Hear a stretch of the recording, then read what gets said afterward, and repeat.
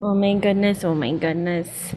You guys, okay, it is Sunday and I'm in my feels. I'm not gonna lie. It is my last weekend here. I yesterday went to Niagara Falls, which we'll talk about in a second. This is the end of week 3, and there's just something with my brain, and you can tell me if you relate to this, where like I already feel like I didn't do enough in this city. And I I feel like I've left most trips that way, where there's always like there's more to do, there's more to see, there's things I kind of wish I had done instead. But also like I want to be really proud of myself for reserving my energy for what I need it to be. So I definitely feel like, okay, this is 3 weeks into digital nomad life. And I think if you're going to a city like Toronto, for instance, or even Montreal, which I also spent a month at, it's just you're going to leave feeling like you didn't do enough. And that's hard because on the one hand, like, oh my gosh, a month in a city is amazing. Like you get to really experience it in a different way than you would if you were just, of course, going there for a weekend or even a week, which is what sort of common vacation in the US is. But at the same time, like you don't get to explore that many neighborhoods and you don't get to see as many restaurants or and COVID is still playing a part, right? So I'm not as active of doing indoor things as years past when I've been traveling. So nothing to do other than once I get to January, it's going to be some big conversations with myself, and I'll include you guys too, as far as like how long do you stay in a location and feel like you've went there and accomplished really seeing as much of the city as you wanted to. Um, and I think probably the answer is going to be every city is going to be different, and there's no way to know if you're going to ever like feel like you saw everything, I guess is the best way to say it.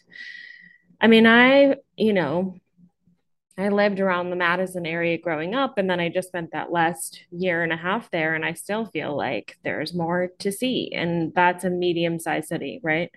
And this is a Chicago-sized city. So, yes, of course, I'm gonna feel like there's more to do. So, giving myself grace and space to like mourn that the time in the city is coming to an end. I'm also really excited about the next stop, and I'm there for longer, and it's a city that I went to for like an afternoon. So I'm excited to see more of it. All right. So that's feeling number one. And then feeling number two. And this will be spoiler alert about Niagara Falls. So if you are like me and you are walking into today blissfully unaware of some of the things about Niagara Falls, please stop listening immediately if you want to stay that way and come back and listen to this episode when you get back. So, here's what I thought Niagara Falls was going to be. I thought Niagara Falls was similar to things like Mount Rushmore, or I guess that's the one that's like coming to my brain immediately.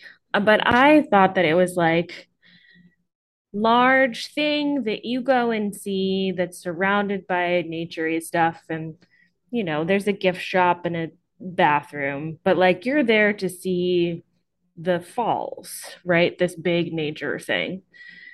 And man, oh man, was I wrong. I First of all, I didn't know there were two falls at Niagara Falls. Maybe I should have. I don't know. So there's one, and then there was some land, and then there was another one. And they're giant, and it is gorgeous and beautiful. And I'm not disappointed that I went. But here's the part that I was not mentally or emotionally ready for. I thought there'd be some like little parks or little trails or things, and I could take the dogs on a walk and then like sit down and eat lunch. and under a tree and bask in the mist that is very giant blue Niagara Falls.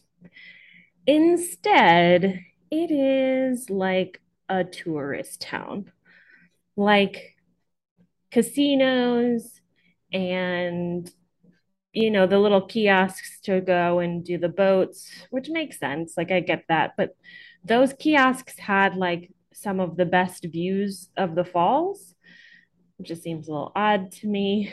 And there, of course, were tons of people and restaurants and tourist shops. And it was not like a nature preserved land, trees abundant. Like it was just not a lot put into this is a sacred, pretty cool place to go and visit. Instead, it was like, let's go play blackjack before we get our tourist t-shirt and Dippin' Dots, and then we'll go and walk by the waterfall because it's cool. So I was a little disappointed. I'm not gonna lie. And it was my fault. I went in the middle of the afternoon on a Saturday. So there were like a decent number of people. And it was also pretty hot out too. So the dogs and I couldn't even walk for that long. And I'm sure the longer you stay there, you can find like better hidey holes to actually like sit and enjoy the Niagara Falls without being swarmed with people and tourists. And I have seen the videos, and you probably have too, of the people down on the boats driving, boating in front of Niagara Falls, and there it looks so fun. So I would say I would do that again. And I feel like I could go there now that I have a better idea of what it is, like with a couple of friends and do some gambling. It felt like it was trying to be Las Vegas and like a beach boardwalk, like I don't know. Anyway, that was my Niagara Falls experience. If you want to see pictures from today, bop on over to the blog. I'll have them in the show notes. So, week 3 in this area has been good. It's been pretty mellow.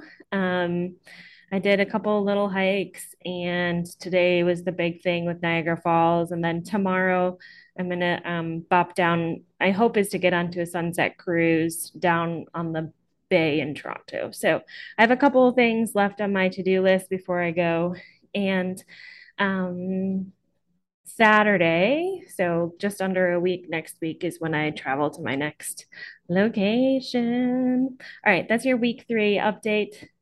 I'll see you tomorrow.